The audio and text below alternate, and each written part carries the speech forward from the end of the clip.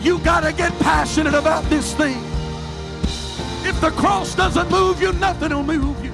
I'm offering you something that's greater than silver and gold. I'm offering you something that's greater than an increase in your pay on your job. I'm offering you There's no shortcuts to the glory. We've got to get past week-to-week living. We've got to multiply our prayer life. We've got to multiply our effort. And we are willing to give. God will always give it back to us in good measure that is pressed down, shaken together, and running over. Hey, thanks for checking out our Christian Life Church podcast. You will be hearing from one of our pastors or guest speakers, either at our Frankfort or Lebanon campus. Prepare your hearts and your minds to receive a word from God. Thanks for listening. Enjoy and receive this message.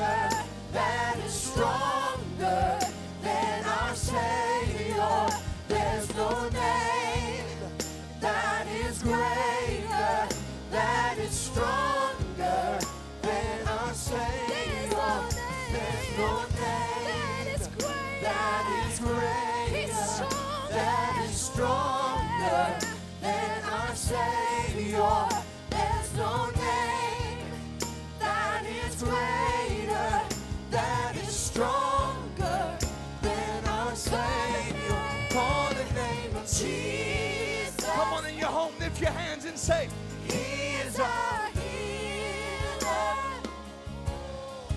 Call the name of Jesus. He is provider. He is our provider. Somebody call the name of Jesus. He will protect us. He is our protector. Somebody call the name. Call the name of Jesus. Let's declare together. Say there's no name. There's no name that is greater, that is stronger than our Savior. There's no name that is greater, that is stronger than our Savior. There's no name that is greater, that is stronger than our Savior. There's no name that is greater, that is stronger than our Savior. Call the name of Jesus. He is our healer. Somebody call the name. Call the name of Jesus. He has been our provider. He is our provider. Somebody call the name. Call the name of Jesus. He is my protector. He is our protector. Oh, call the name of Jesus. He is our deliverer. He is our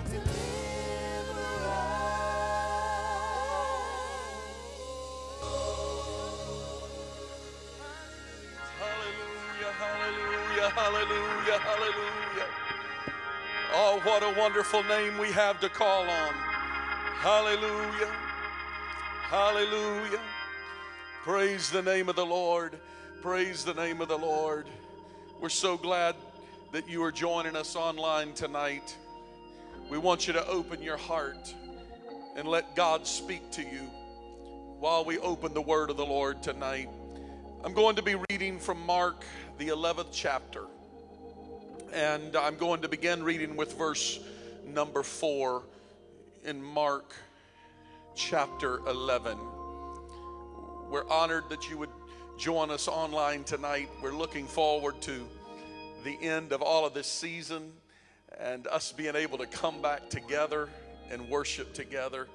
I appreciate so very much all of your patience. I appreciate our team that is working so very hard to prepare this online service, all of our online services, and to those that are giving their time and effort, thank you for your faithfulness and thank you for your prayers. I feel like the Apostle Paul tonight when I say, pray for us often. It was something that the apostle said often, and I get it. He was in all sorts of situations, even in situations of persecution, things maybe even worse than what we have ever seen. And he would ask, pray for us often. And we covet your prayers. Thank you for your prayers. We're praying for you, and we're believing God's going to do wonderful things. Mark chapter 11 and verse number 4. And they went their way and found the colt tied by the door without in the place where two ways met. And they loose him. And certain of them stood there, said unto them, what do ye, loosing the colt? And they said unto them, even as Jesus had commanded. And they let them go. And they brought the colt to Jesus and cast their garments on him.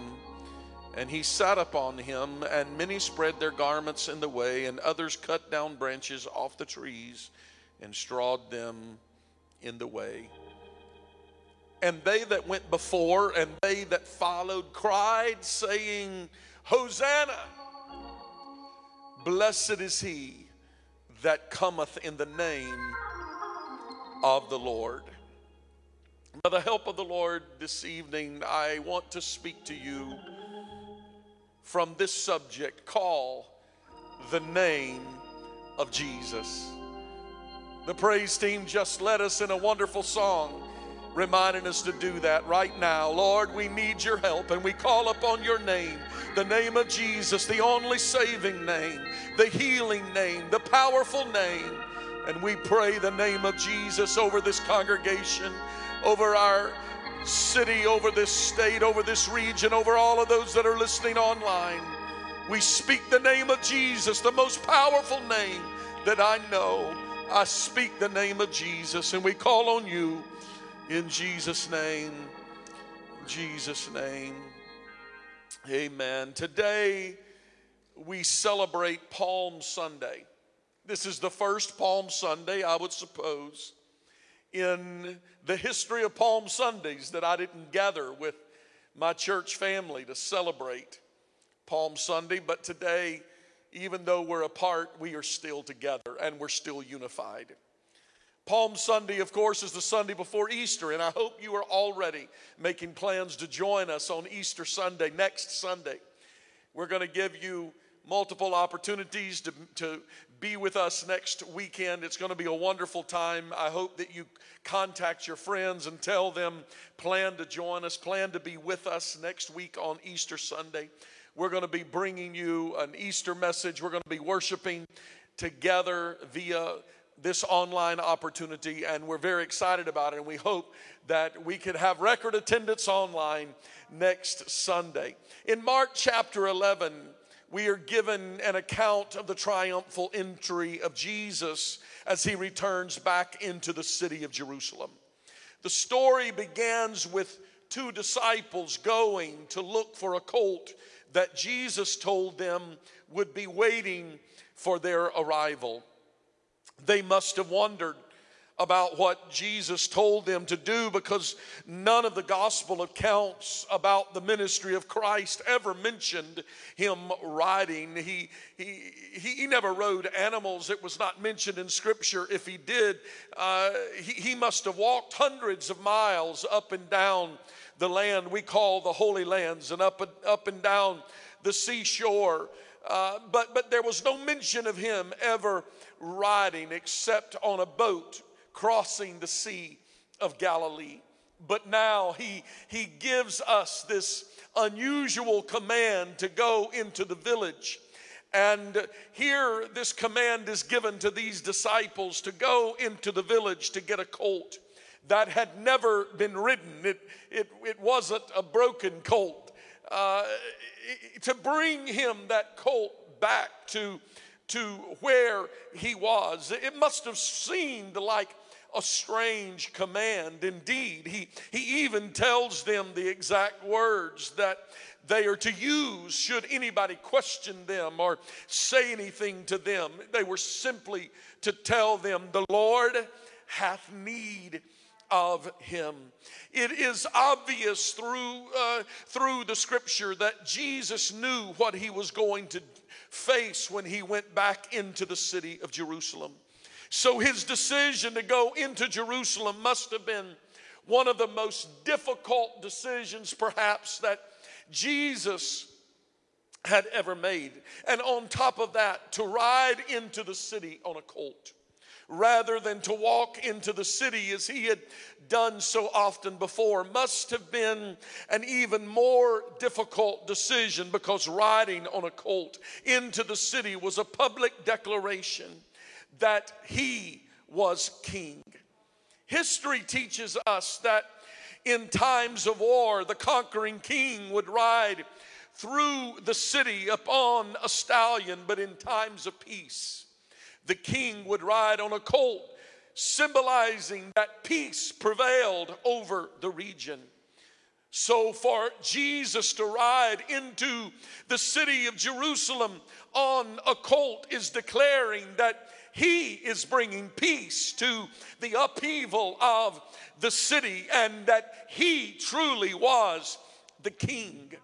The concerning question here was, how would the people respond to what Jesus was doing, riding into town on a colt? Would they recognize that his kingdom was not of this world, that it was a spiritual kingdom and he was to be a spiritual king? For 3.5 years he had been teaching them, but they still did not understand. Perhaps some of them would greet him with laughter and with jest. Maybe others would be amused by what Jesus was doing. Some, however, may think it was a rather ridiculous picture that the son of a carpenter was declaring himself to be a king. Perhaps some would think that he was a mere lunatic living in the world of fantasy, imagining himself to be a king. Perhaps others would greet him with anger, angry because they would interpret his riding into the city as arrogance, or perhaps even blasphemy against God, and certainly an outspoken word against the king. Of course, many would hail him with joy, welcoming him as an earthly king who they would think had come to reestablish the throne of David and to overthrow the Roman Empire. They would be ready and eager to place the crown upon his head, because again, they would be able to live free from the overbearing burden of the Roman Empire. Among the crowds would be people that he had healed, and some that would be gathered that day as he entered into Jerusalem would be some of those that he had fed when he multiplied the fishes and the loaves. Many more he had that perhaps had seen and witnessed his miracles and listened as he had taught them and as he had spoken as one who had authority. They had listened and they had responded, and some of them had their lives greatly changed by the power of this man Jesus that is riding into Jerusalem that day on a colt.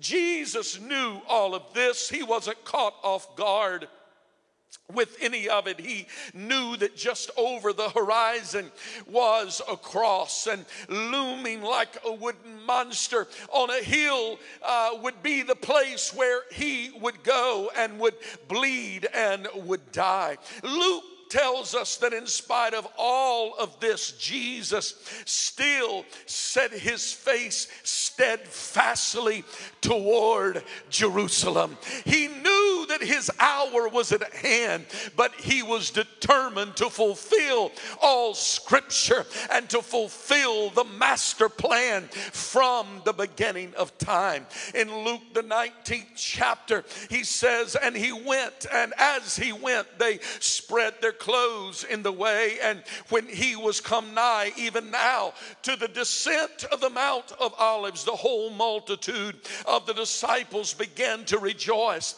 and to praise God with a loud voice for all of the mighty works that they had seen of him, saying, Blessed be the King that cometh in the name of the Lord, peace in heaven and glory in the highest. The Jews perhaps had thought their deliverance day had finally arrived. They thought their king and their deliverer was riding into town on a colt to take his crown and to set up his kingdom here upon the earth. The only issue is that they would overlook the lowly colt that he rode in on now was not the prancing stallion that one would suppose he would ride in for such an occasion. Surely the stallion would reveal that he was the king about to call for war, but instead he came in as the lowly shepherd.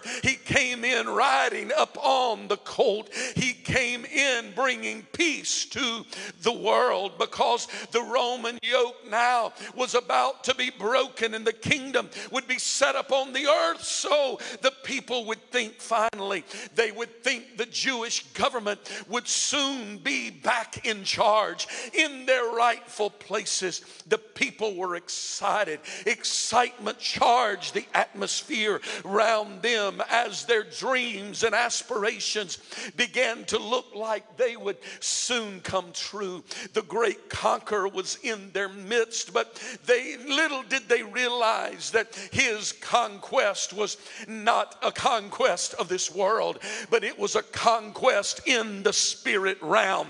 His kingdom was not of this world. His kingdom was not meat and drink. His kingdom was a much greater kingdom. His kingdom was a heavenly kingdom. His kingdom was a spiritual kingdom. In all of the bliss of their misunderstanding or sheer ignorance, perhaps they were beside themselves if ever there was a praise service that was going on and was going to happen. This was going to be the greatest praise service of all time. Perhaps the greatest time of praise and sheer outbreak of praise in the streets of Jerusalem as the procession moved on and as Jesus entered in toward the city. The crowd grew larger and larger. The disciples there began to become inspired by the enthusiasm of the multitude. They began to take off their garments and to cast their coats in the way, and they began to take palm branches and they began to throw them in the way. Where Jesus came in, the streets were lined with their robes. The streets were lined with palm branches. The streets were lined with people who were crying out, Hosanna, blessed is he who cometh in the name of the Lord. Hosanna to the highest. The people that day had a reason to praise. They were praising him because they believed that he had come to free the Roman oppression and rule that had been overshadowing them. These people were praising because their hopes of escaping the physical bondages that of this world and that they had been living in were about to be broken. They thought that they were about to be set free from the governmental oppression and control. But Jesus came with another plan in mind. He wanted to free them from their spiritual bondage that they had been living in. He came to set them free. Thus the scripture fulfills itself. And when the Son therefore hath made you free, you are free indeed. Jesus had come to give them freedom from Satan's oppressive rule over their hearts, over their minds, and over their spirit. I came to preach to somebody tonight and tell you it's not God's will for you to live in mental anguish and spiritual oppression and torment within, worried about what you have been, worried about the sins of your past, worried about your failures, worried about the things that you have done. I come to tell you tonight that Jesus Christ sent a preacher into your hearing on a Sunday night to tell you he has come to make you free. And when he makes you free, he'll break every yoke, he'll break every bondage, he'll break the sin, he'll break the oppression. He will set you free. Maybe somebody listening tonight has been bound by fear. You've been bound by jail cells of your own making. You are bound by addictions. You are bound by thoughts in your mind. You can forgive others, but you can't forgive yourself. But I come tonight to tell you God wants to make you free. We're living in the last hour. Somebody needs to get ready for his coming. He wants to set you free. This is the same text. Some had reached a point of becoming critical of the excitement and all of the people crying out, so much that Jesus stopped the procession.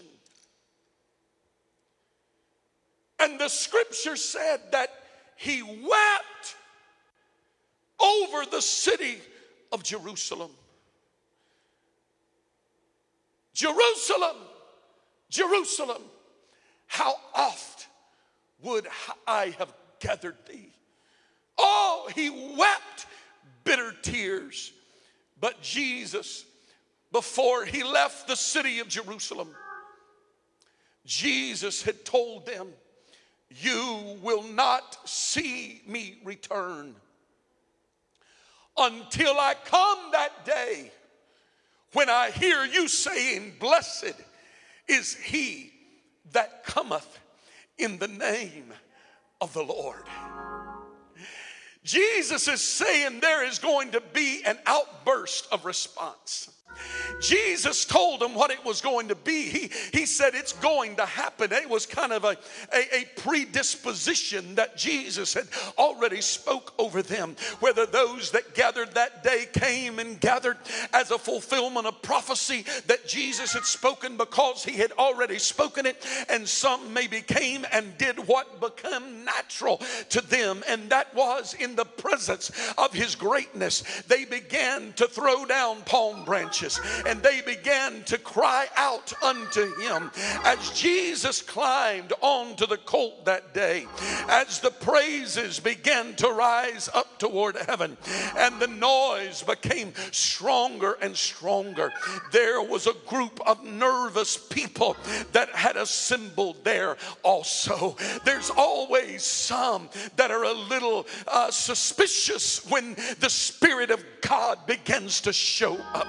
There's always some that become a little suspicious of the moving of God's presence and his Spirit.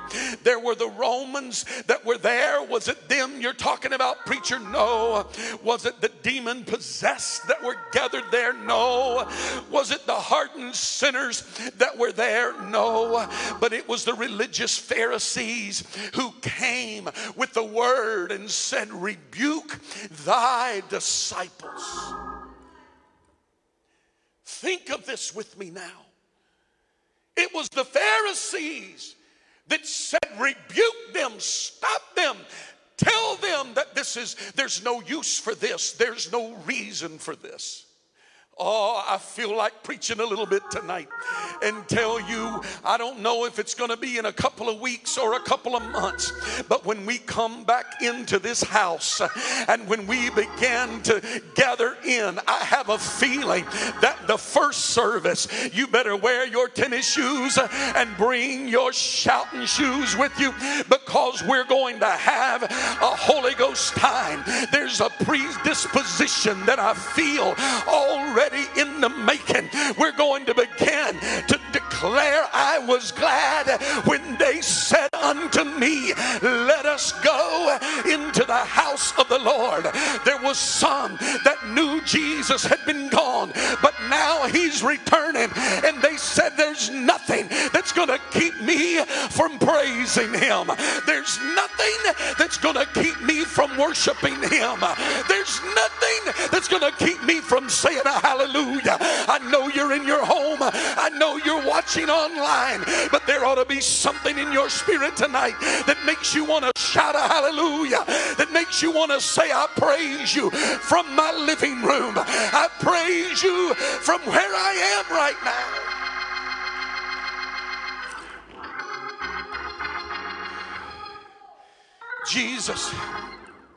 Jesus rides through the city with the sounds of the excitement of people. Among the sights of the idolatrous, among the sights that he was seeing there, were those people who would have worshiped many gods. And there in that city were all sorts of precious stones. They were lining the streets. There were carved stones, expensive columns and pillars at the entering in of all of the great cathedrals and the buildings of that day. They were all erected to the gods, the creative gods, the imaginative gods of this world and of the mind of the people. As Jesus rides into the city with the sounds of excitement of the people, among them there are those who perhaps were doubting, and there were those who were saying, stop your disciples. Jesus looks at the faces of the impassioned multitudes, waving their branches and shouting praises and declaring, they were declaring, blessed is he who cometh in the name of the Lord. And the Pharisees declared to Jesus, stop this. Tell your disciples to stop their praise. Tell your disciples this is not necessary. See, there's some folks that would like to be in church tonight, but when you're in church, you may not be worshiping the way you're going to worship when you get back in, because you know you value what you, the opportunities that you have. I know some people tonight in hospital rooms. I know some people that are bound in different ways tonight. If they could just get back to the house of the Lord, if they could get, it wouldn't matter what was happening. It wouldn't matter if the song was fast or slow, if the song was new or old. They know that the King reigns eternally, and they would begin to praise and worship. Jesus looks at the Pharisees and he said to them, if I force these to hold their peace, these stones, all these stones that you see, stones from idol gods, the stones on the front of buildings, it would be the rocks. He said the stones would cry out. He said those religious leaders, those governmental leaders that would like to bring an end to the opportunity that the people of Jerusalem had to worship in freedom without the oppression of the government. They are looking to be set free, and he's telling them, why don't you stop them? Why don't you tell them to stop what they're doing? And then Jesus begins to tell them, if I stop them, the very stones are going to begin to praise me, because God is always going to have a voice that is going to magnify and lift him up. But there's one obvious fact And that is that Jesus wasn't wanting the stones to cry out. For if the intention of God was for stones to cry out and bring worship and bring praise to him, it would have been his plan from the beginning of time. When the worlds were framed and when the stars were flung into the heavens and they sang, it could have been an eternal song that brought praise to him, and he would have no need for human to praise him. But Jesus obviously was not wanting the rocks to cry out. What he was really looking for was for the heart of men to long for his presence, to the point that they would say, I think that's Jesus coming into town. And they would put on a hallelujah, and they would put on a blessed is he that come in the name of the Lord. And they would throw down their coats, they would throw down their form of identity, and they would throw down their palm branches in the way and would say he's worthy to receive praise and glory. Jesus wasn't looking for stones. He was looking for the heart of people to cry out. Jesus would rather one hallelujah from that online listener. He would rather one thank you, Jesus, from that one in the valley. He would rather one weak voice of an oppressed worshiper to come out from beneath the oppression and squeak out a little glory to God, I thank you, Jesus, than he would all of the stones of the world to cry out. I don't know about you, ladies and gentlemen, but I speak for myself. I have made my decision. I may not be in the church house together with you, but I'm still going to praise him every day of my life. We may not be assembled with other worshipers, but I've made up in my mind that I'm still going to praise him. You may be in the midnight hour, but still somebody ought to muster a little courage to say hallelujah, thank you, Jesus, right where you are, in your home, in your car, in front of your computer screen or your phone screen. You ought to close your eyes if you're not driving, and you ought to begin to shout a hallelujah. You ought to start calling on the name that is above every name. Come on, somebody, call on the name of Jesus. Call on the name of Jesus. Call on the name of Jesus. He's going to do it for you. He's going to set you free. He's going to make a way for you. He's going to make a way out of no way. Come on, somebody.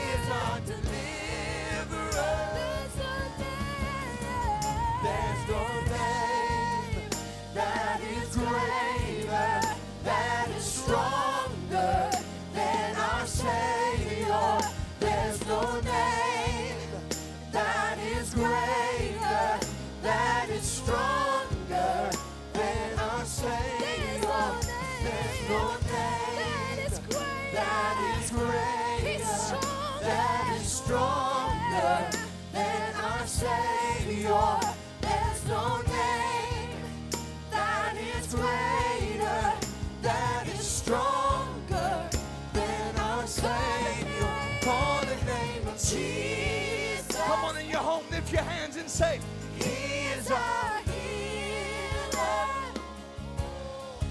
Call the name of Jesus. He is provider. He is our provider. Somebody call the name of Jesus. He will protect us. He is our protector. Somebody call the name. Call the name of Jesus. One more time. Let's declare together. Say there's no name. There's no name greater, that is stronger than our Savior. There's no name that is greater, that is stronger than our Savior. There's no name that is greater, that is stronger than our Savior. There's no name that is greater, that is stronger than our Savior. Call the name of Jesus. He is our healer. Somebody call the name. Call the name of Jesus. He has been my provider. He is our provider. Somebody call the name. Call the name of Jesus. He is my protector. He is our protector. Oh, call them. Call the name of Jesus.